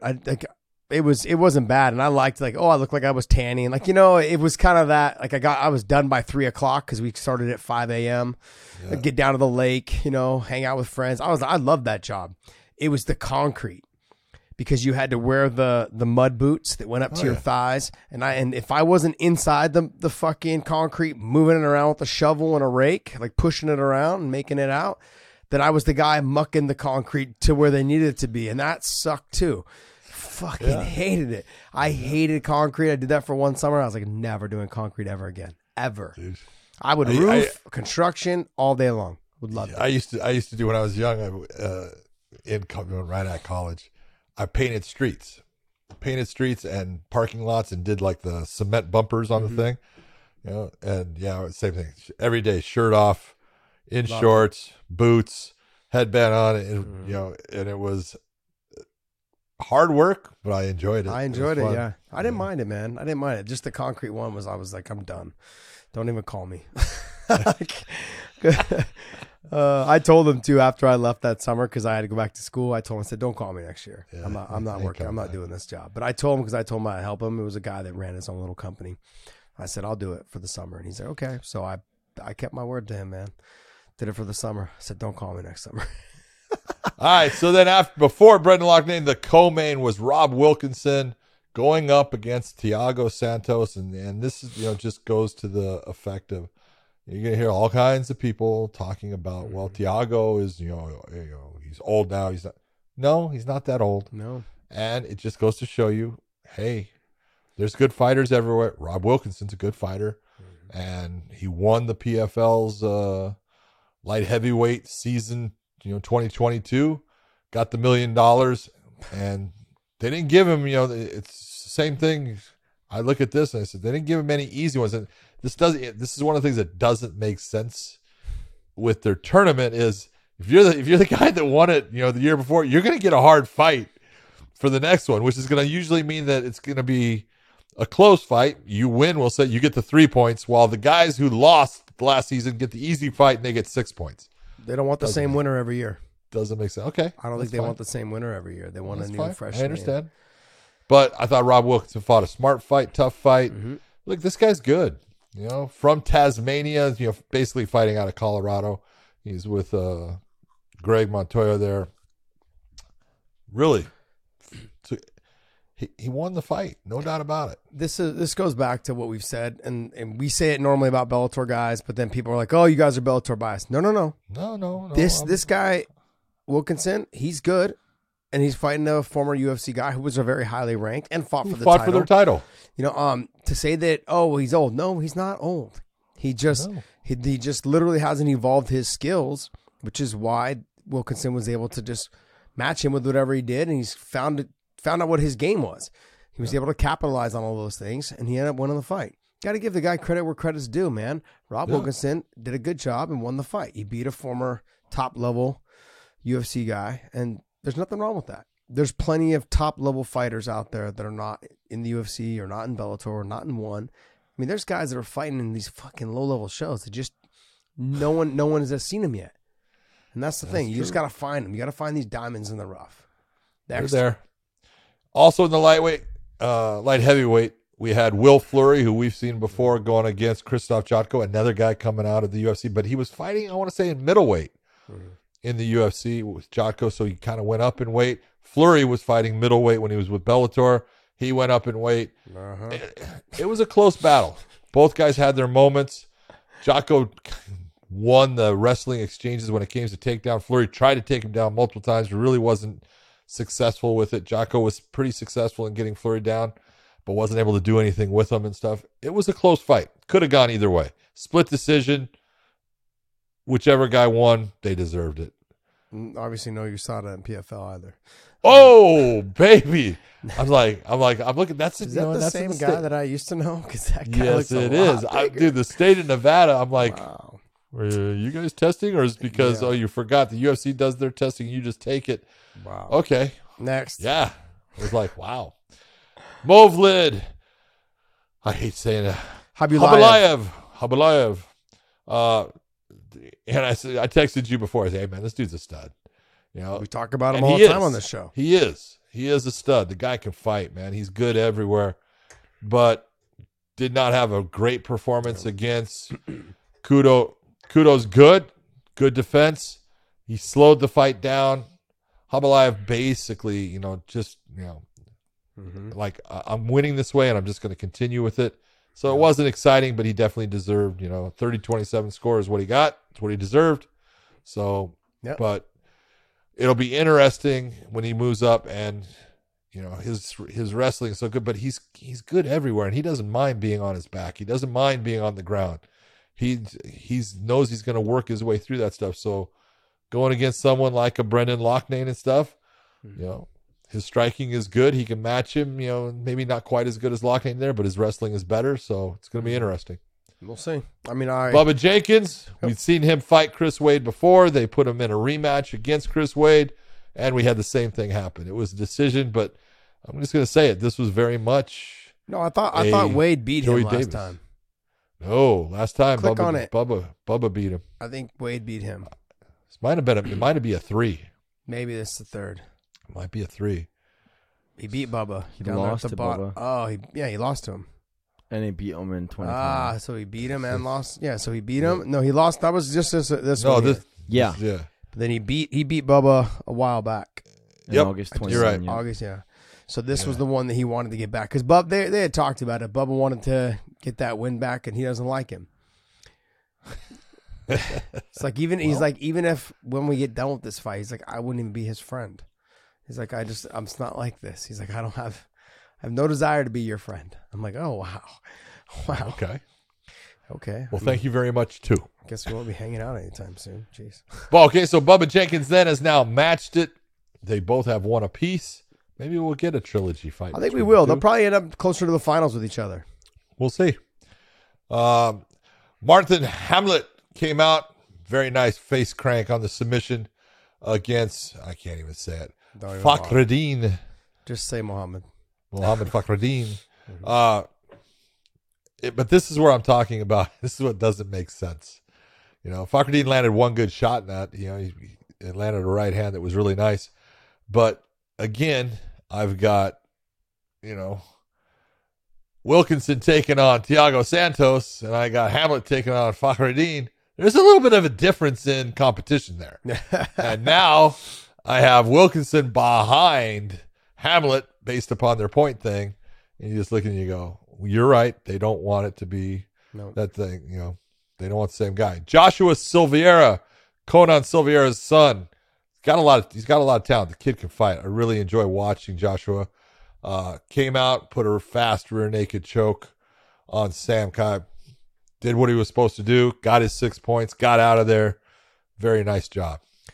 His dad was at Bellator on Friday. And in Vegas on Saturday. Yeah. Good for him. You know what? That's what I love about Marcus. John, he's there for his people. Let's give a lot of love to these coaches that put this effort out, man. People don't realize these aren't my kids. Like, why am I going to all these events? Well, this one is. No, I get it. This one is. This is true, by the way. I didn't even think about that when I said that. Yeah.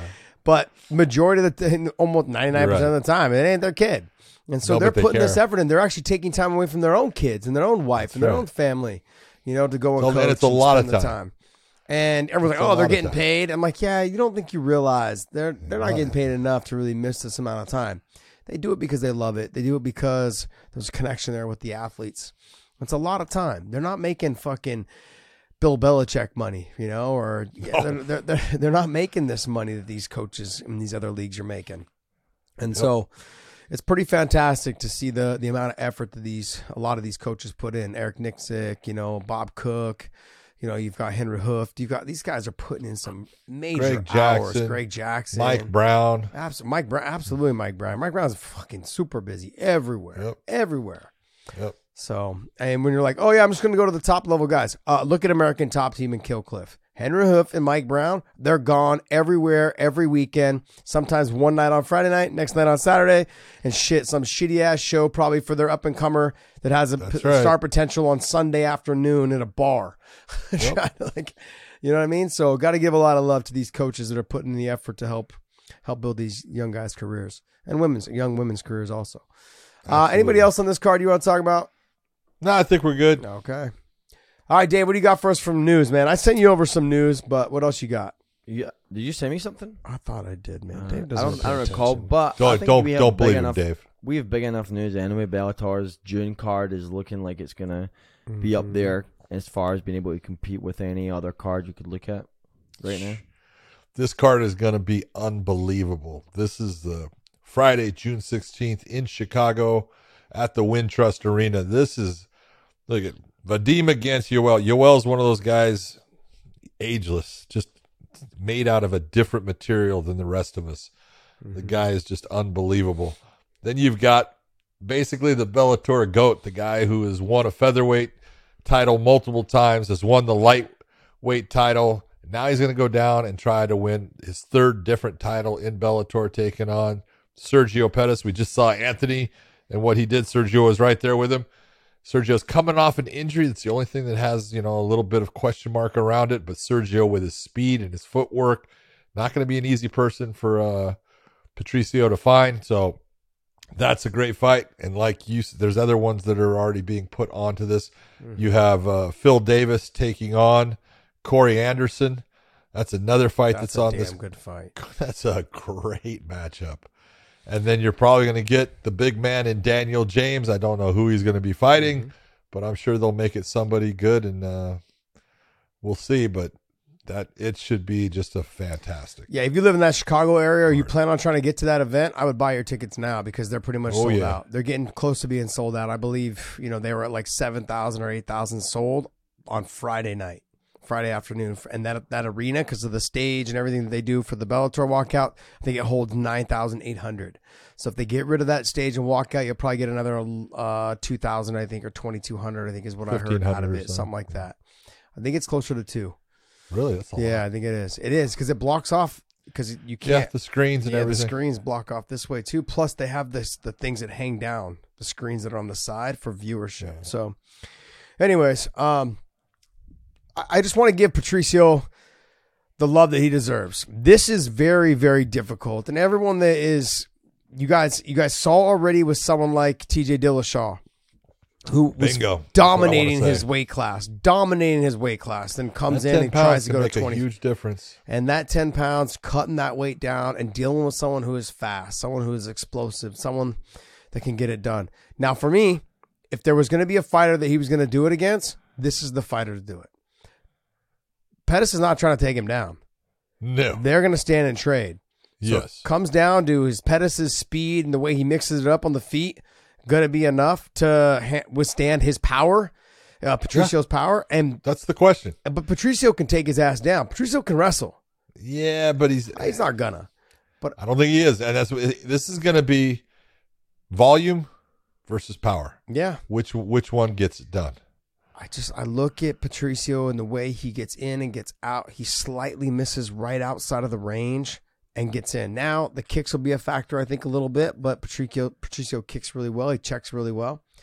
But it's going to be the power, man. The power, I think, I'm going to lean towards Patricio because I can never go against somebody who has the background. The background, the show, what they've done. I mean, like, I don't know. I mean, I went against Kamaru Usman so many times. And then when I didn't go against him, he freaking lost. I'm like, damn it. Maybe I'm just bad luck. When I jump on board. So this should be a good fight. And as for Yoel, I said this. With Yoel Romero and Nemkov, Yoel Romero, I think not having to kill himself to get to 85 really makes a big difference. Because you look at him now, he looks so full. Like his body looks full. His legs, everything. He was already ripped and shredded before, but now he's filled out and like still lean. That's what's crazy. Is he like his fight with Phil Davis? He looked soft a little bit for the first time in his life. He looked a little soft, like around the midsection. But then when he fought Alice Polizzi, you could see the veins back into his chest and his shoulders, down his legs. You're like, oh, okay. Somebody put the weight on. He's lifting again. He's getting explosive. He's understanding that 205 is now his weight class and doesn't have to cut the weight. I think he's dangerous. And you saw he broke Alex Polizzi's jaw in 2 places. That was a fight where he was playing with his food. Yes. You know, I felt really bad for Alex in that fight because he took some fucking shots, man. Some damage in that fight. But this should be a good fight, man. That fight kind of scares me. If I'm Nemkov, that's a dangerous fight. I look at this with Yoel. First off, going up, it helps your speed at 205. Who's stronger than him at 205? Maybe Nemkov. I mean, I don't know if he is. I can't say if Nemkov is. No one's stronger. He may be as strong. No one's stronger. Wow. The dude's a fucking beast. I look at it this way, though, too. Like, I know Phil Davis can wrestle, but Phil Davis was able to take him down and control him from the top position. I'm not saying Nemkov should be out there, trying to shoot on him. But I'm saying at times I think he needs to. I don't know about shooting on him. I think maybe in the clinch trying to like he needs to make him have to at least make him work, slow him down, and deal with it. Exactly. Make that age, make him feel that age again, like getting in the clinch, making his arms heavy, making him all those things. So make him work past the comfort zone. Because there's one thing about Yoel that we know: he likes to be comfortable in the fight, and the slower the pace is, he'll just go along with it. Yep. He's okay with that. Yeah. He doesn't like when the pace starts to get real fast. All right, next.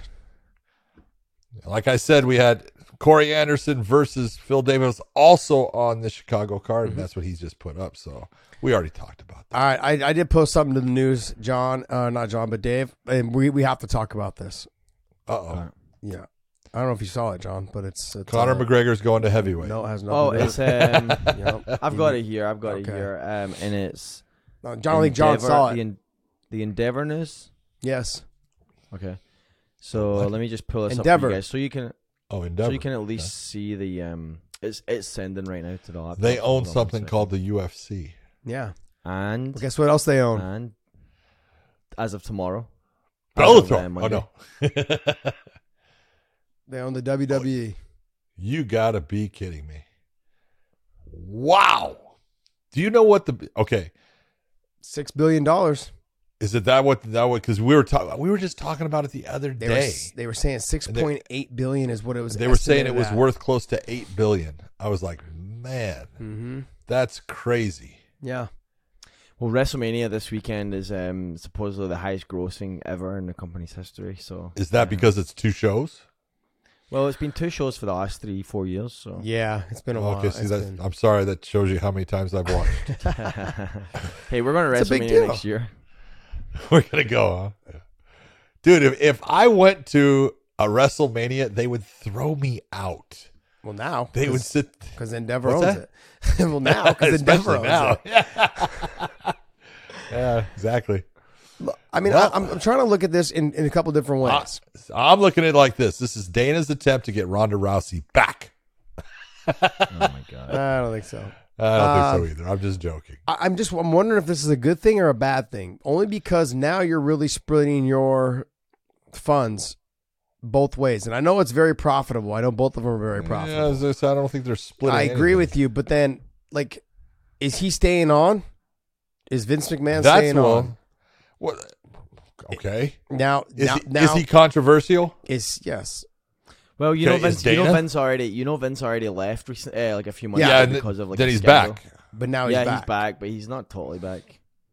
Okay, so Dave would have more on this, but I mean, I'm looking at it in a couple different ways. Is Vince going to stay on and still be like a Dana? Then I see success right away. Yeah. If Vince now all of a sudden departs, I see things kind of not really falling apart. Obviously, it's too big to really fall apart, to be honest. It's the only show in town. But I don't see things being ran as smoothly. Someone had said, this means Ariel's out of another job. But it was... I want to know if it's a good thing. I mean, I think it will be because now you can do like a cross kind of promotion between. You can start seeing UFC guys in Bellator, or not in Bellator, in UFC guys in the WWE. You'll start seeing maybe some WWE guys start to trickle over a little bit. Bullshit. Who? John, I don't know. I don't know. Look, well, Logan Paul's there, right? Logan Paul's there. Yeah, Logan Paul's there. Okay. Okay, so like you said who? Well, there's one. KSI was there. Maybe KSI's going to fight in the UFC? I don't know. I've only seen him do boxing. I don't know if maybe he wrestled in high school. Who knows? Never wrestled in his life. John, we don't know Come that. on. And the other thing as well is Logan supposedly was close to boxing Nate the few days ago that was discussed. Nate was supposedly in talks with WWE at one point. The crossover these crossovers are happening. Yeah. It's and I think they're going to look Dave, just because you're all giddy and all just sunshine and fucking roses inside right now because, oh my God. John, Dave's got a point, though. There is the crossover, and I think that will help solidify. I don't think you have that much. You can get a crossover by anybody in the UFC going in that direction. Yes. You can do that. You can't just cross over going the other way. It doesn't work that way. But, John, we already have it. We have Bobby Lashley who did it. We have Bobby Lashley, Jake Brock. Hager. Hold on. Well, he's not with. I get it, but I'm saying that the crossover MMA. has happened from wrestler to MMA. But hold on. Okay, all right, stop. I'm not saying it doesn't, but it happens when you have someone like a Brock Lesnar, NC2A wrestler, a Kurt Angle, Olympic, but even though he never did go to MMA, but could have, a Jake Hager, NC2A wrestler, a Bobby Lashley, an NAIA wrestler. Yes, you can get those guys, but they're limited. Most of those guys, look, let's be honest, they're stuntmen, and they're good stuntmen, but they're not fighters. Mm-hmm. And so they wouldn't even want to. No, I don't blame them. You say they don't want to, but I'm saying that there's potential of them doing a big fight on another in the UFC for a lot of money. And Endeavor might be willing to pay for the circus show like how Pride did back in the day. I'm just saying, like, hey, you could take that wrestler and take him over for one fight, like how Pride used to, and they can make a ton of money on pay-per-views. I wouldn't fucking put it past them, John. I think you're going to start to see the wheel go backwards a tiny bit. I think so. Well, there's a bigger play at hand here. There's a bigger play at hand here. Endeavor's going to buy WWE, and then what they're going to do is they're going to merge both sports entirely into slap leagues so they can make them all fight each other. There it is. Shit. Dave came up with it. Way to go, Dave. Jeez. I mean, I'm just trying to figure out if it's the worst part is I was sitting here actually listening to him like he was going to actually come up with something. Yeah. Right. You should know he's a troll. He's not coming up with anything good. This was posted about 5 minutes ago, and this picture perfectly encapsulates this whole story. Tell me WWE and UFC are owned by the same company without telling me UFC and WWE are owned by the same company. Here's a picture. But see, I mean, that right there, that's a match. That's a fight that could potentially happen. They would both come out of retirement to fight each other in MMA. They're both old, both organizations. Both can wrestle, and they can do it in both organizations. Kane and Brock did it. And I could see Kane making a comeback for wrestling. I'm just saying, it's the potential is there for these type of things. Making a comeback into the WWE. Yes, into the WWE. Yep. Okay. But I could also see him. Because let's just be honest. If you're the WWE or now Endeavor, you don't want to bring Brock back to fight Kane again. Not for real. No. I mean, I don't know. Yeah, I don't think so. Really? No, I don't. Come on. So. No, they're both too old, I think, to take shots. But DC and Brock, I don't know. We'll see. You have lost your fucking mind. We'll see. All right, let's get from spending a lot of money to not spending a lot of money with this next story. This ONE SC contract leaked this week. So we're going from $6.8 billion to $1,300. Yeah, let's talk about it. Jesus. All what right, do you guys think about this? It says $1,300 to show, win, pay. Chaudhry, what the actual fuck? Well, let me explain to you guys what this is all about. First off, they don't really have to show all their actual money that they make. That's one. Now, maybe this is what they actually make, but I've actually seen and I've actually been around ONE FC's contracts when I used to work for them, and fighters have talked to me about them, and several fighters that I'm very close with that fight with them now and have fought with them in the past. They also get monthly stipends, whether it's 10 grand a month, 20 grand a month. Some of them are making 50 grand a month. So to say that like, hey, this person's only making 1,300, they're not making 1,300. They are they're making a salary monthly that pays for their mortgage or pays for their rent or pays for whatever there is, and then they get this paid on their fight when they actually fight. Now, who is this person? I don't even know who she is. Her name's at the top here, or sorry, at the bottom. Right at the bottom. Analia Emilvina. Nova. So 1,300. I don't know if that's what she's getting paid. But my point is, I know a lot of the fighters there are getting paid on a monthly because they don't have enough shows. So if I'm a fighter and I'm going to go sign with ONE, your managers already all know. Most top level managers know they don't have enough shows to keep your fighter busy. So they say, hey, you're going to pay me a monthly salary, whether I fight or not, which is what they do. And they lock them into long contracts, like 3 and 4 year long contracts, and say, hey, we'll pay you a monthly salary, whether we fight you or not. And then when it comes fight time and your fight purse is there, you're not really making anything. You're making 2 grand, 5 grand, whatever it is.